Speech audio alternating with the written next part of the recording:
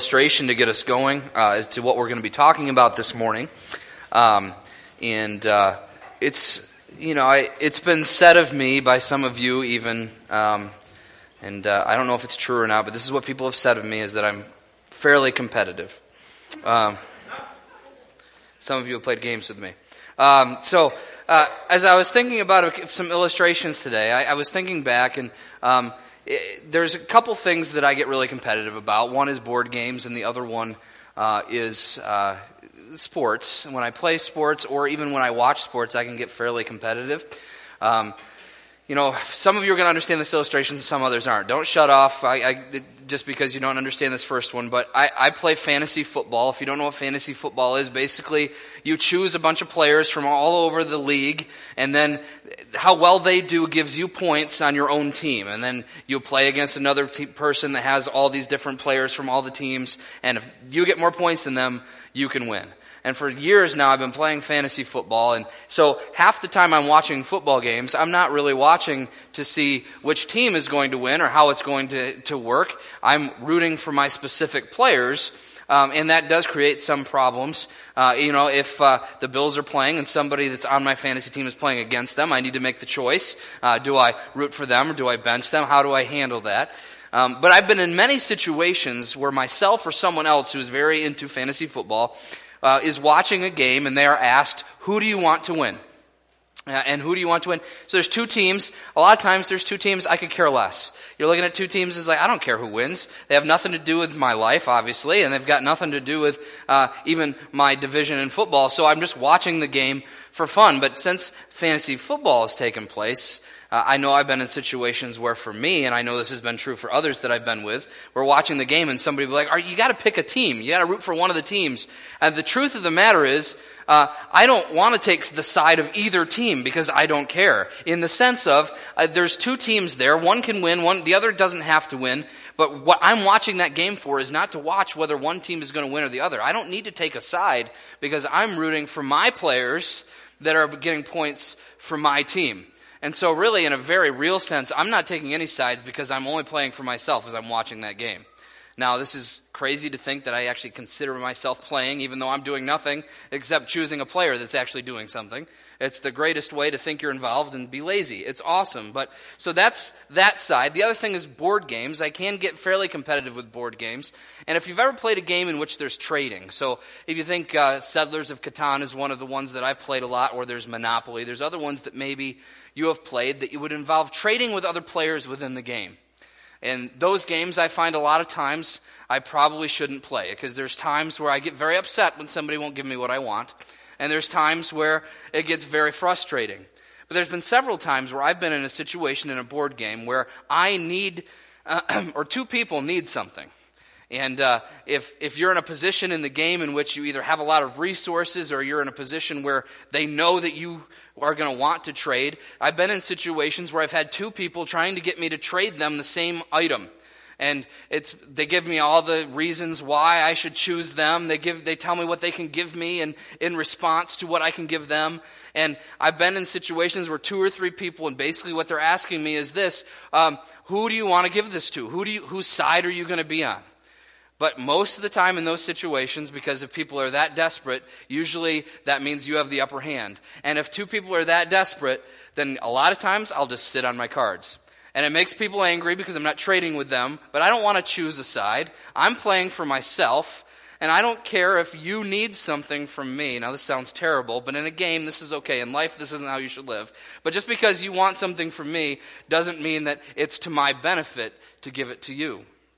And so I don't take a side, but I'm playing for my own win. That's the point. And that's how, as I think about fantasy football, I think about board games. A lot of times, it doesn't matter. People will ask you to be on their side, or teams will want you to be on their side, but sometimes we end up just rooting for ourselves.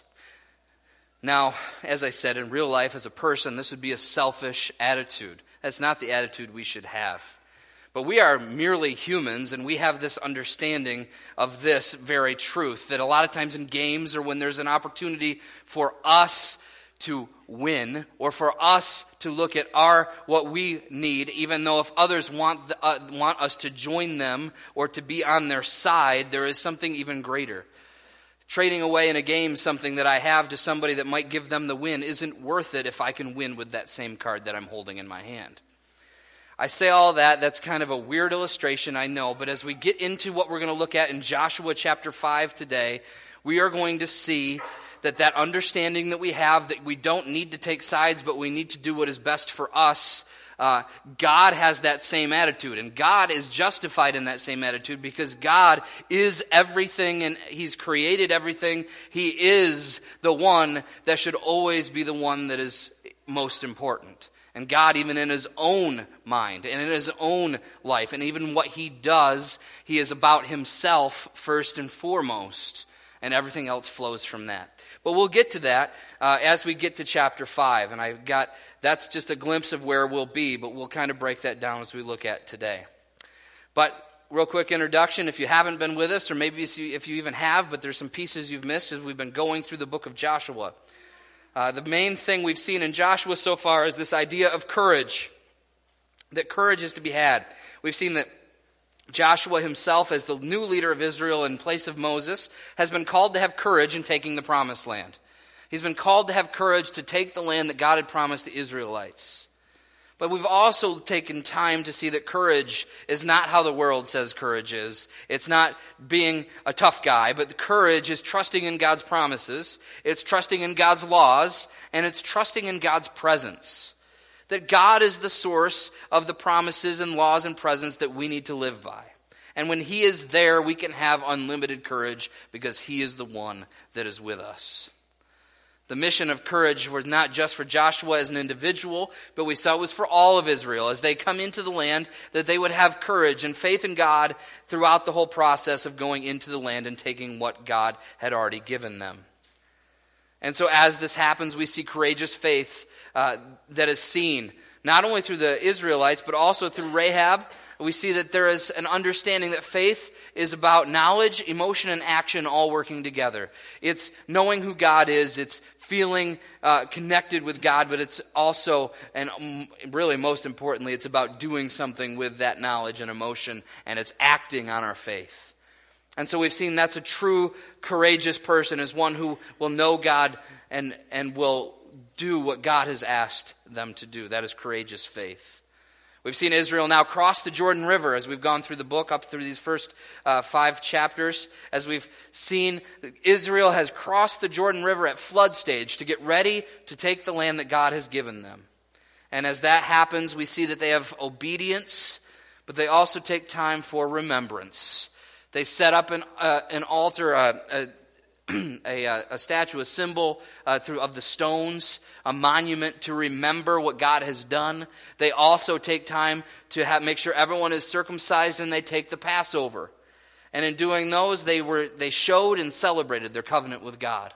They showed their covenant with God through circumcision, and they celebrated their covenant with God through remembering and observing and celebrating the Passover.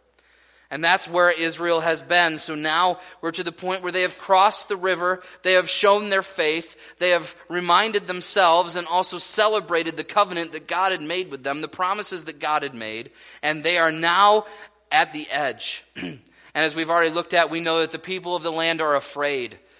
There's no spirit within them. They're not ready to fight. They don't want to fight. They are scared to death because they know what they have seen God do in the life of Israel. And so all the people of the land are afraid, and it is now time for Joshua and Israel and the armies to start their conquest of the promised land that God had already given them. And that's where we find ourselves as we come to chapter 5 in Joshua. We're only looking at a very few verses this morning.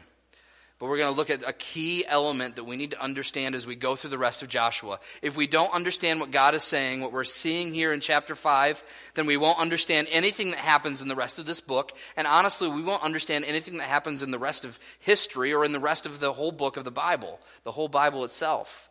Because there's an important element that we see God reminds Joshua of, and in the process reminds us as well. So we're going to be in chapter 5, starting in verse 13, and we are going to read to the end of chapter 5. When Joshua was by Jericho, He lifted up his eyes and looked, and behold, a man was standing before him with his drawn sword in his hand.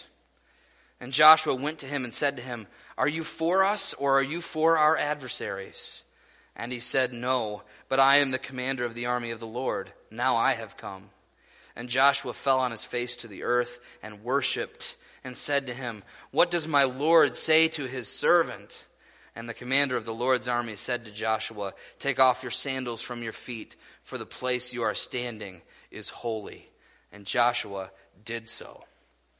These are all the verses we're going to look at now. Obviously, we'll bring in some others throughout Scripture. Right before we're about to look at the fall of Jericho, the very first city that would be defeated by the Israelites, and more specifically defeated by God for the Israelites. We're about to see that happen in chapter 6. We're about to see that start. But before that even happens, we have this encounter between Joshua and this guy that comes out of the middle of nowhere. And what we're going to see today as we look through all this is, where is the true source of all courage? And we've already talked about it. We already know that it's God himself, that it's Jesus. The source of our courage is God. And now we see, as Joshua has this encounter with this man before they go into Jericho, that God reminds Joshua again of his presence, and he reminds Joshua also of his purpose. See, that's our first point this morning in this encounter. God declared his presence and purpose to Joshua.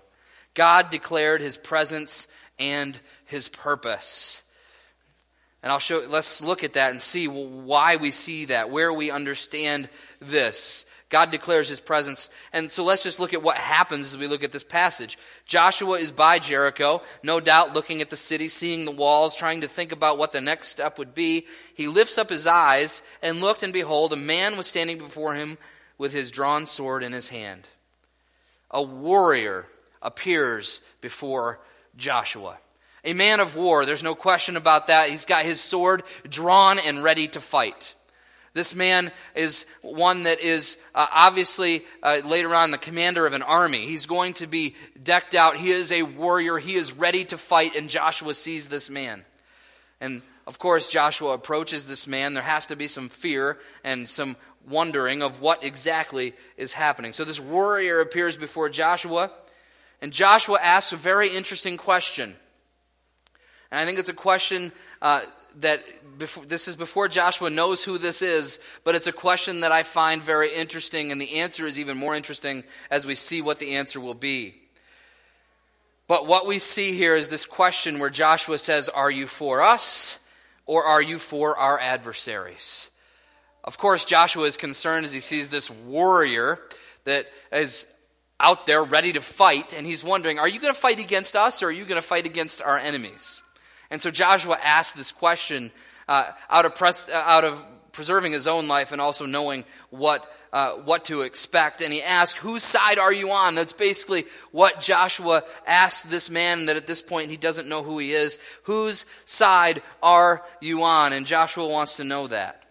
Going back to my illustration, that's when people are pushing you to either trade you or you're watching a game and you pick a side. But the question is which side are you on? Joshua asks about his allegiance.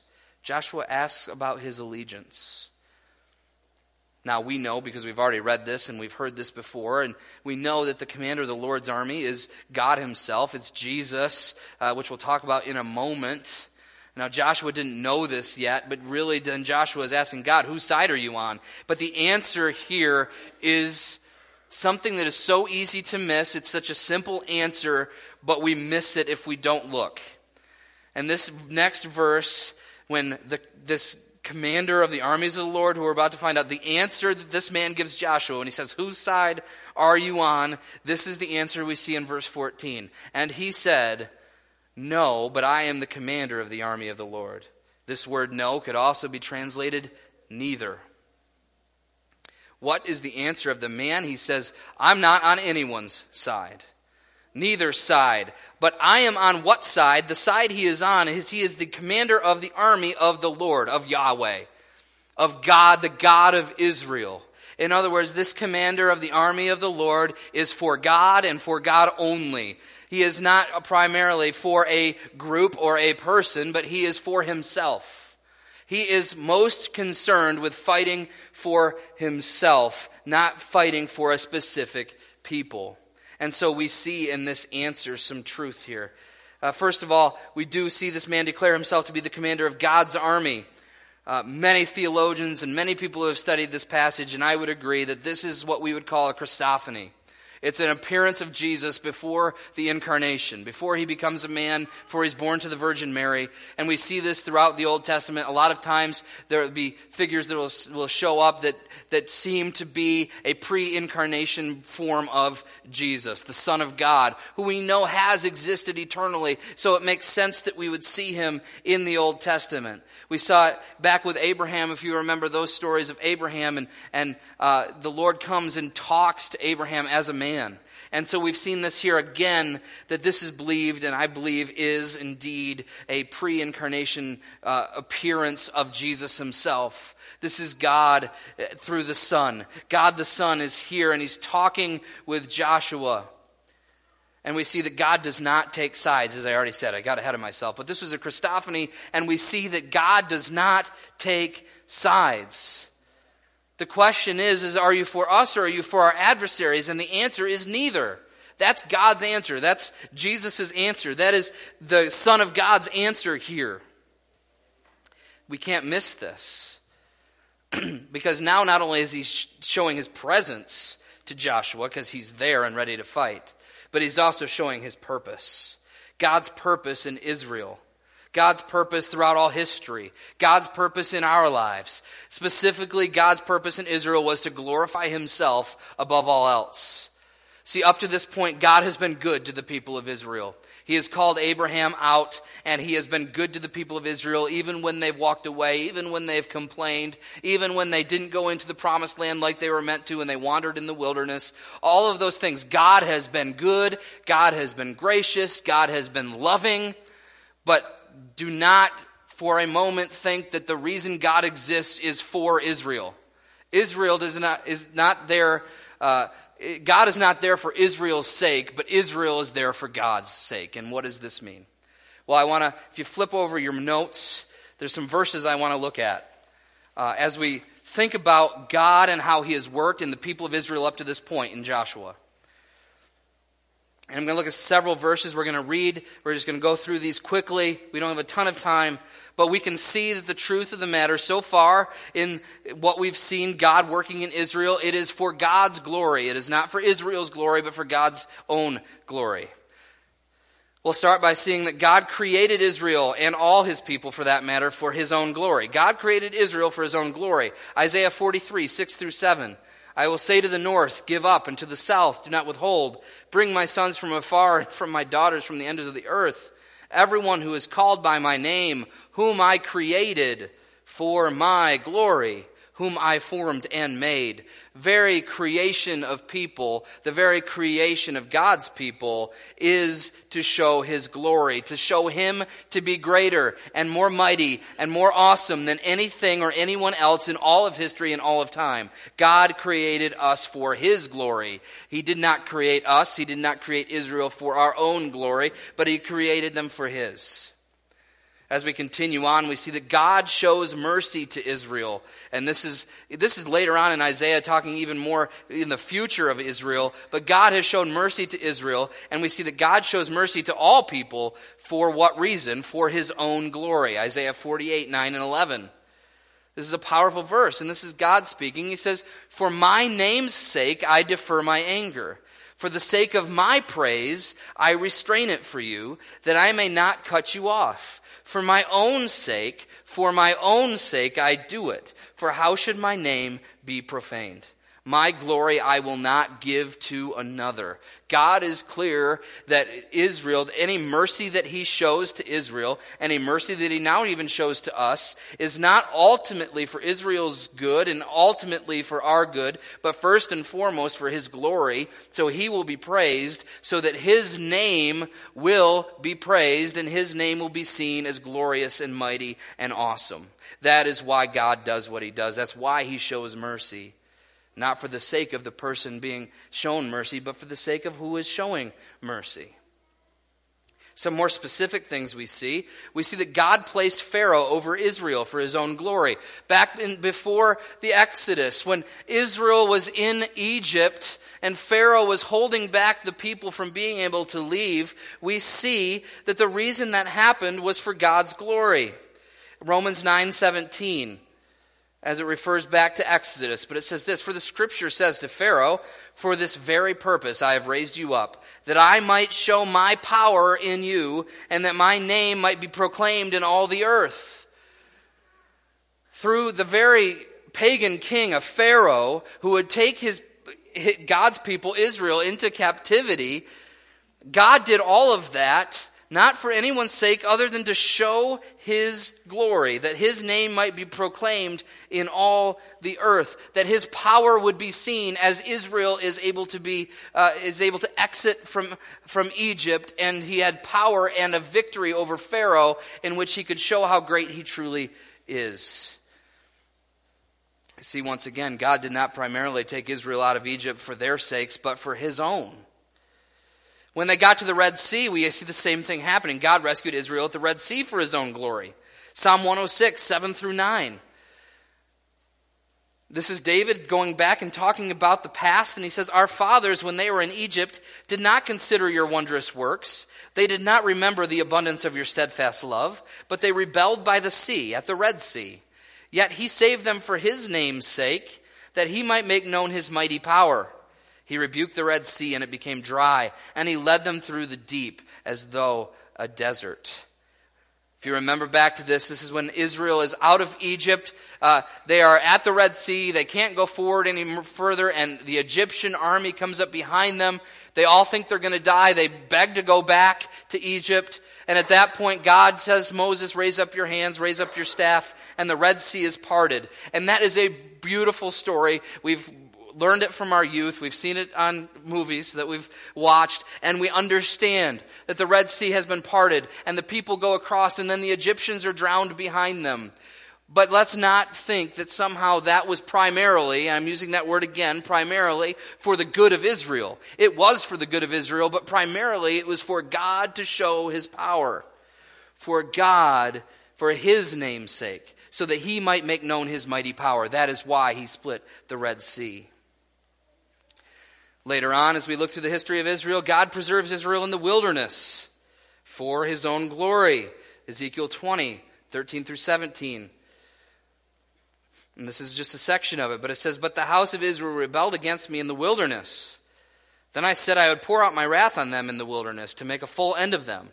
But I acted for the sake of my name, that it should not be profaned in the sight of the nations, in whose sight I had brought them out. My eye spared them. I did not destroy them or make a full end of them in the wilderness." When Israel abandoned God and said, "Never mind, we don't trust you, we're not going to go into the promised land," God could have said, "Fine, then I'm going to start again." God could have wiped them out and said, "I'm just going to grab some new people and I'm going to actually have them go into the promised land." And he could have wiped Israel out, but he didn't. But once again, why does this verse say he didn't? It wasn't for their sakes, but it was for his, so that his name would not be profaned in the sight of the nations. That he acted for the sake of his own name. He wanted the nations to see the power and the might of him. That's what he wanted to do through preserving Israel. One last verse we see in 2 Samuel 7, 22 and 23. God gave deliverance and victory to Israel. And we're now at the same point in history, in a sense, where in Samuel we're reading about God is going to give the land to the people. God is going to give the land to Israel. He's going to deliver them from Egypt and give them victory in the land. And that's what we see happening now. And 2 Samuel 7, 22 through 23 talks about it and says God gives this deliverance and he gives this victory for his own glory. "Therefore you are great, O Lord God, for there is none like you." I believe this is David in a prayer to God. He says, "There is none like you. There is no God besides you, according to all that we have heard with our ears. And who is like your people Israel, the one nation on earth, whom God went to redeem to be his people, making himself a name and doing them a great and awesome thing by driving out before your people, whom you redeemed for yourself from Egypt, a nation and its gods." Once again, here David is praising God for doing what? For bringing Israel out of Egypt and giving them victory, driving out the people before them. But what does he say? He says, in order to make himself a name by doing great things for them. It's not that God isn't doing great things for Israel. It's not that he doesn't love Israel. It's not that he doesn't look at them as his people. All of those things are true, but he ultimately is not working for their sake to make them look better or to make them feel better. God is working so that he would look better. His glory would be seen. His name would be praised. That's why God exists. God does not exist to serve us, but he exists so that we may serve him. And that's what Joshua is seeing back when the commander of the Lord's army comes and he says, I'm not taking sides. I am the commander of the army of the Lord. Now I have come. That he is there to fight for himself. Now indeed, as we look, we'll obviously see that he will fight on the side of Israel. And he will give them great victory. But he's reminding Joshua, this isn't for you. This isn't for Israel. This is for me. And also, we'll also see in just a few sermons, we'll see that Achan, who is an Israelite, has to be executed because he sinned against God. So God put the fact that he sinned against him at a higher plane than the fact that he was one of Israel's children. And so we see that God is for God. God is for his glory first and foremost. And everything he does points back to that. Now, it's going to be important that we understand that concept as we go through Joshua. Because there's going to be some confusing passages. We're going to try to figure out why God is doing what he's doing. We need to remember and we need to understand that God ultimately is for his own name, and he is for purity, he is for righteousness, and he is for his own glory. So the second point we're going to look at this morning is we understand God's glory, and that's what he cares about most. We're going to see how Joshua responds. You see that Joshua responds in humble worship. After the commander of the army of the Lord says, now I have come. And we read this. And Joshua fell on his face to the earth and worshipped and said to him, what does my Lord say to his servant? We see Joshua's response to understanding the glory of God and understanding that God is for his glory, to understand that this person, the pre-incarnate Son of God, is there in front of him. And what does he do? He doesn't beg for help and say, hey, okay, that's great, but can you be on our side this time? He doesn't try to barter with him. He doesn't try to prove himself. He doesn't try to say, well, I'm Joshua and I've been following you, so you should really be on my side. No, none of that. Joshua falls to his face. Joshua fell to his face on the earth and worshipped. I think we've lost an idea of what worship is.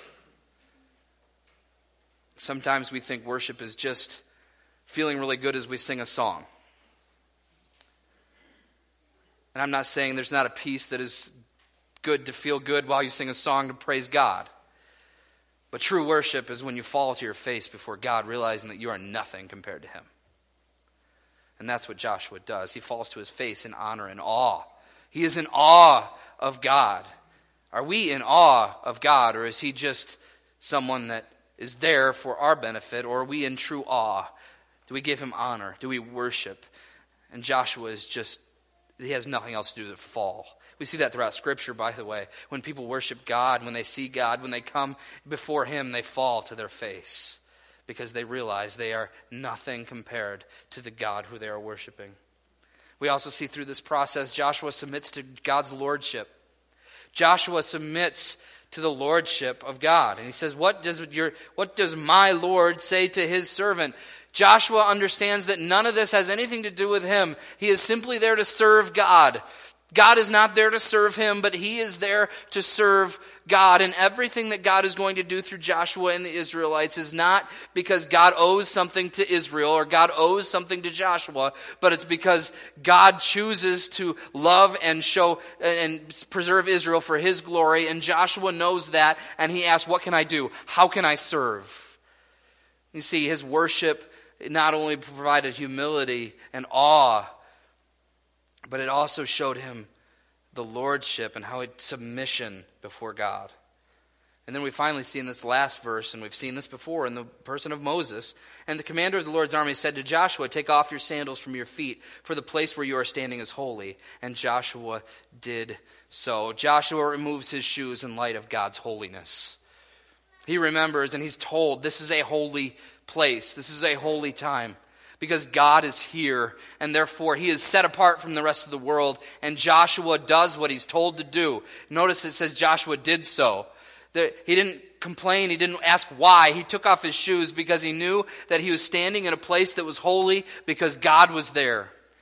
So Joshua humbly worships God in awe. He submits to his lordship, and he understands and obeys his holiness. This is how Joshua responds, and we too have the same opportunities to respond to God in the same way. Yet so many times we respond in a completely different way. So we see today that God is God. God is for himself. God is going to glorify himself through everything, and that we need to worship him as the glorious one. That's what Joshua did. That's the example that we see in Scripture. We see throughout the Old Testament, and we'll get to it in the New, where God shows that indeed that all that he does is to make his name great.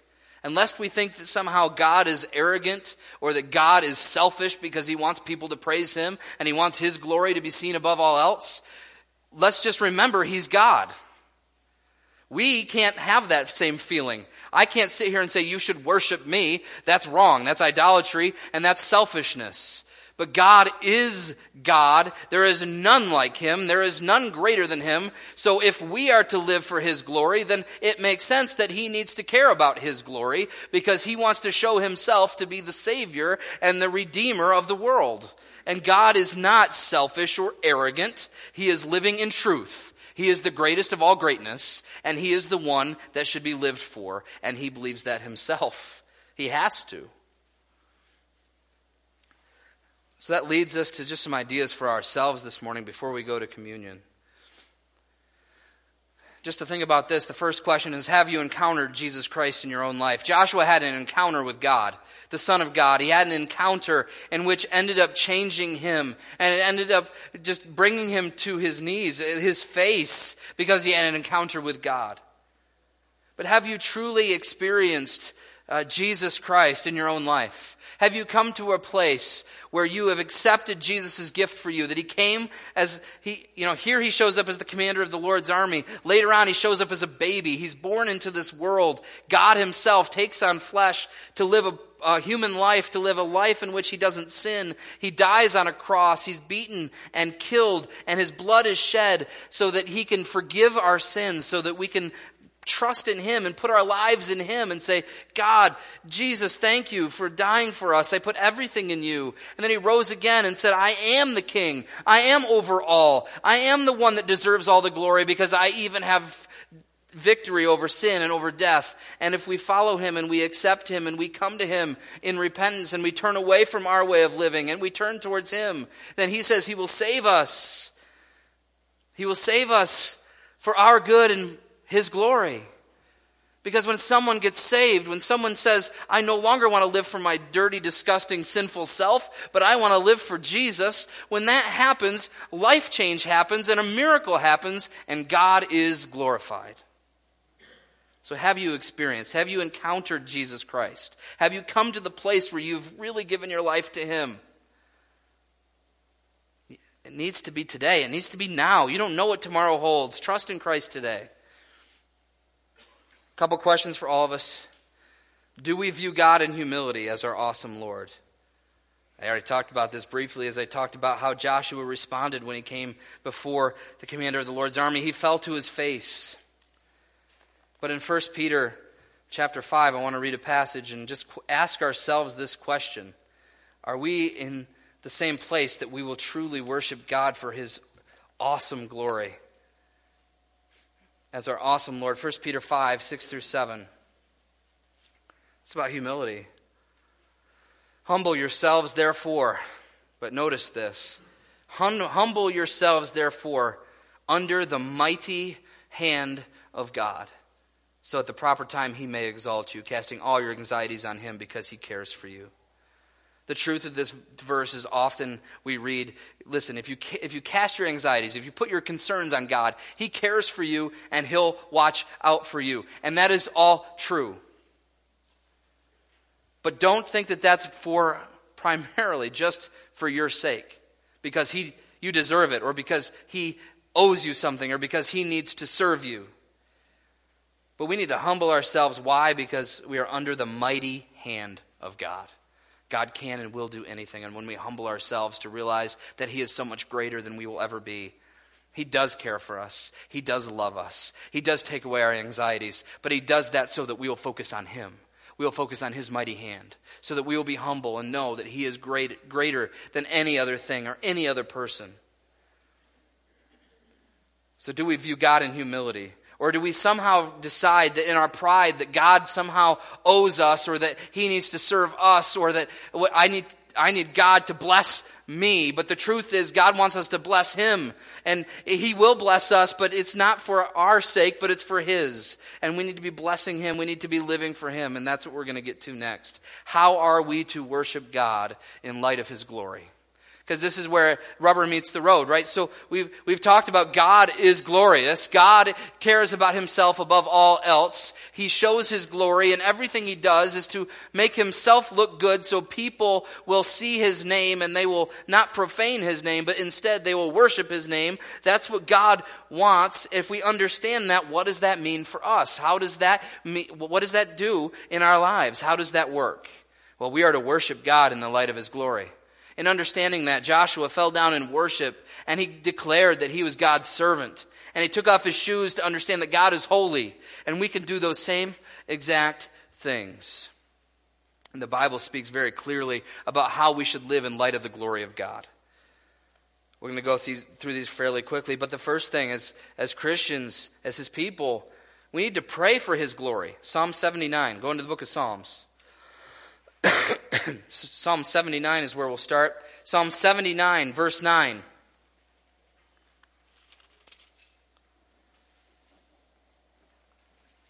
Help us, O God of our salvation. That's normal, right? We pray for help. Help us, O God of our salvation, for the glory of your name.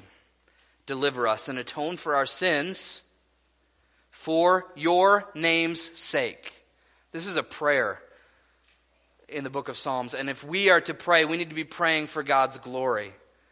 Not just pray for help because we need help and somehow God owes us His help. Not just pray for deliverance or praying for atonement for our sins. We can pray for all those things, but keep in mind the motive for praying is so that God will be glorified and His name will be great. That is what we pray for. Also, a few pages over in Psalm 115, we see the same idea. Psalm 115. Right in verse 1. Beautiful text here says this: not to us, O Lord, not to us, but to your name give glory, for the sake of your steadfast love and your faithfulness. God's love and faithfulness is not for our own glory or for us to feel like we deserve it or for us to feel like it is owed to us, but it is so that He will be glorified. His name will have glory. As this psalm says, not to us, O Lord, not to us, but to your name give glory for your steadfast love and your faithfulness. We need to be praying that God will work in our lives. We need to be praying for help. We need to be praying for forgiveness. We need to be praying for other people. We need to be praying for all of those things. And prayer in all of those ways is so vitally important. But we need to keep our motives pure. There's a reason why at the end of our prayers we say, in Jesus' name. A lot of us do that, but a lot of us have no idea why we do that. Just because that's what you do. It's part of the formula. You pray and you say, in Jesus' name, amen. No, we pray in Jesus' name in the sense that we are praying for His glory. We are praying for His reputation. And that should change the way we pray, by the way. It should drift us away from all our selfish thoughts and desires that we want to be praying for, and instead be praying for what He wants. Praying for His glory and His name. Not only should we pray for His glory, as we've seen in the book of Psalms, but we should live for His glory. We should live for His glory. So many of us today are caught in this world in which it says you need to live for your own glory. Live to make yourself look as good as possible. Live to give yourself as much money or as much prestige or as much whatever that you want. You need to live for yourself. But the Bible is so different. The Bible says we don't live for our own glory, but we live for God's glory. Colossians chapter 3, verse 17. And many of you know this verse. It says, "And whatever you do, in word or deed, do everything in the name of the Lord Jesus, giving thanks to God the Father through him." Here we go again, once again. Whatever you do, whatever you say, whatever you do, everything is to be done in what? The name of the Lord Jesus. To give him praise, to show his reputation to be great. That's Colossians chapter 3, but we also see this in 1 Corinthians 10, another very famous verse that many of us have memorized, but I would dare say many of us fail so many times to actually do. 1 Corinthians chapter 10, verse 31.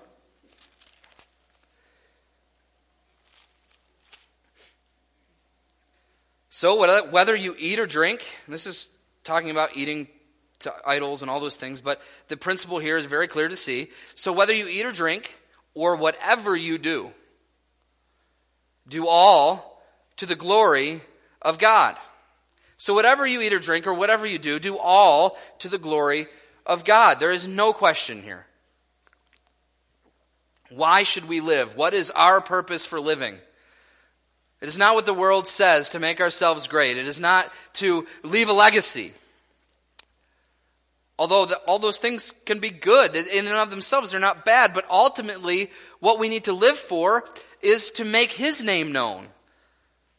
One of my favorite songs that's been out right now recently is Casting Crowns, when Only Jesus, I think it's called. And the idea of the fact that I don't want to live for a legacy. I don't want to live for myself. The only thing that's worth living for is Jesus himself, to make a name for Christ.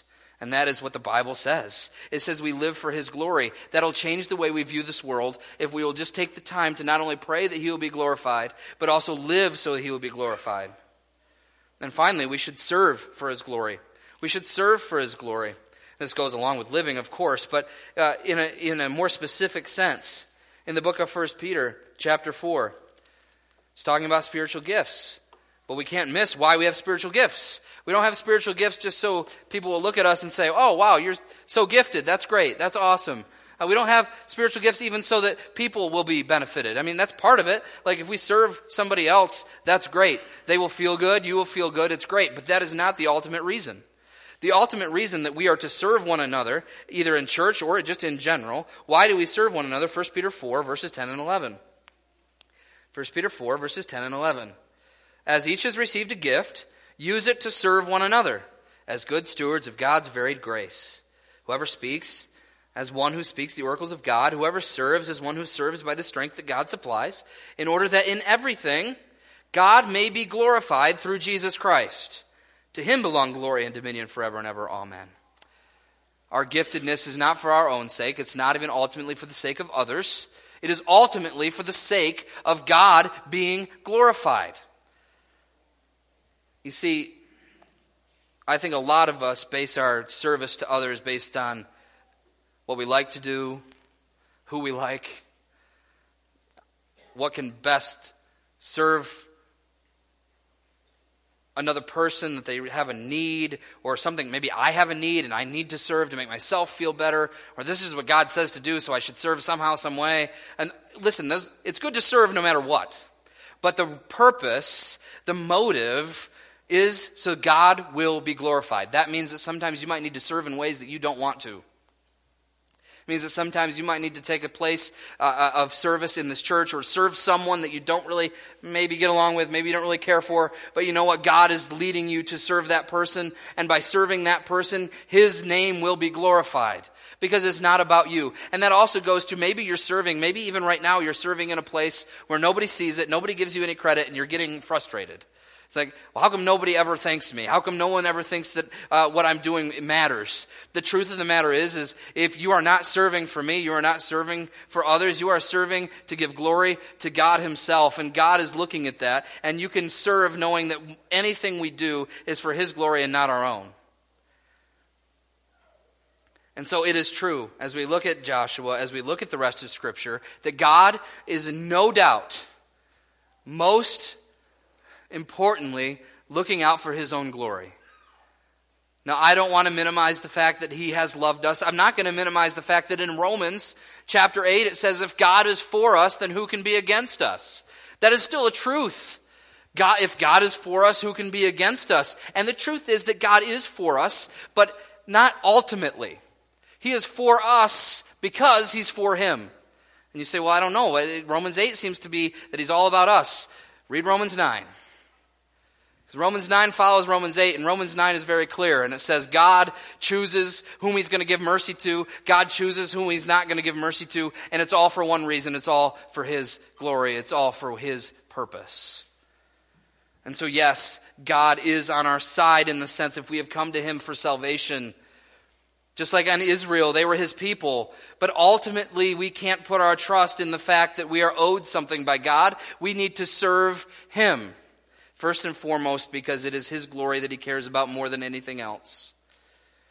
I do truly believe that if we truly think and we really look at the Word of God, and I'm speaking to myself here because there's so many times that I live for my own glory, but if we will really take the time to see God's glory in Scripture, that we will pray for his glory, that we will live for his glory, that we will serve for his glory, that it will transform every area of our lives. Because we'll no longer be looking at ourselves and how we can best traverse this life so that we can get through it the most comfortable way possible. But we will be looking for every opportunity we have to show him glory, to honor him, to praise him. Even when we come together at church, we'll have the opportunity to see his glory. To see his glory. In just a moment, we're going to be taking communion.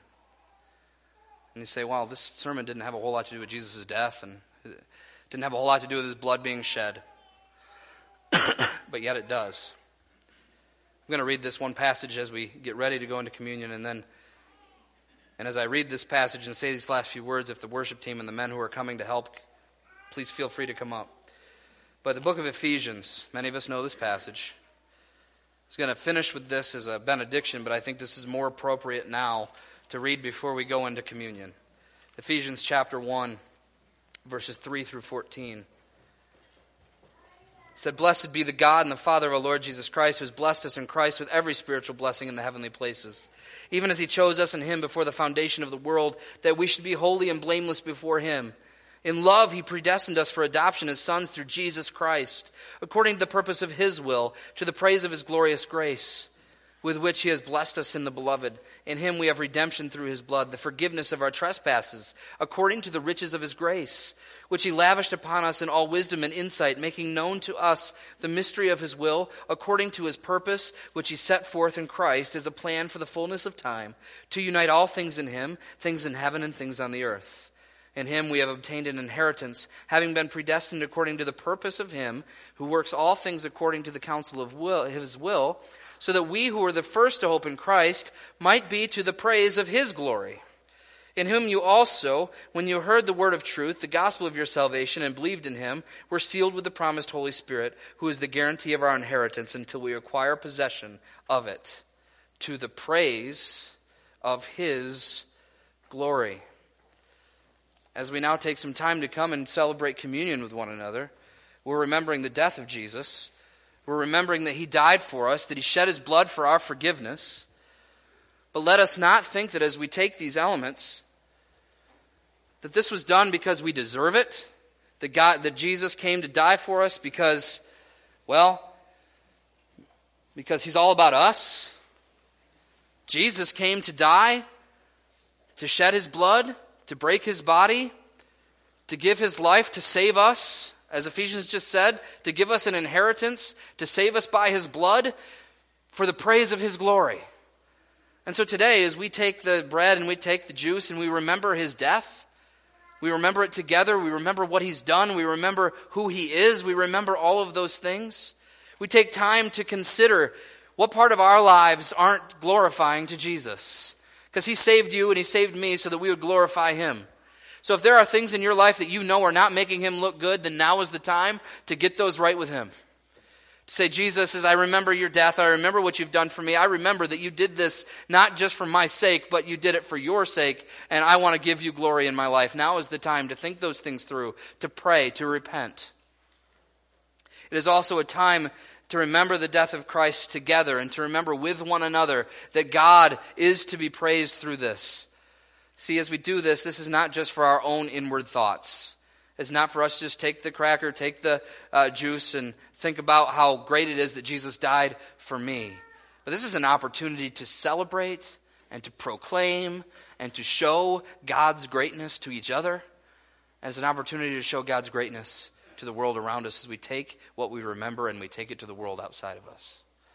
So that's the things that we need to remember this morning as we come to communion.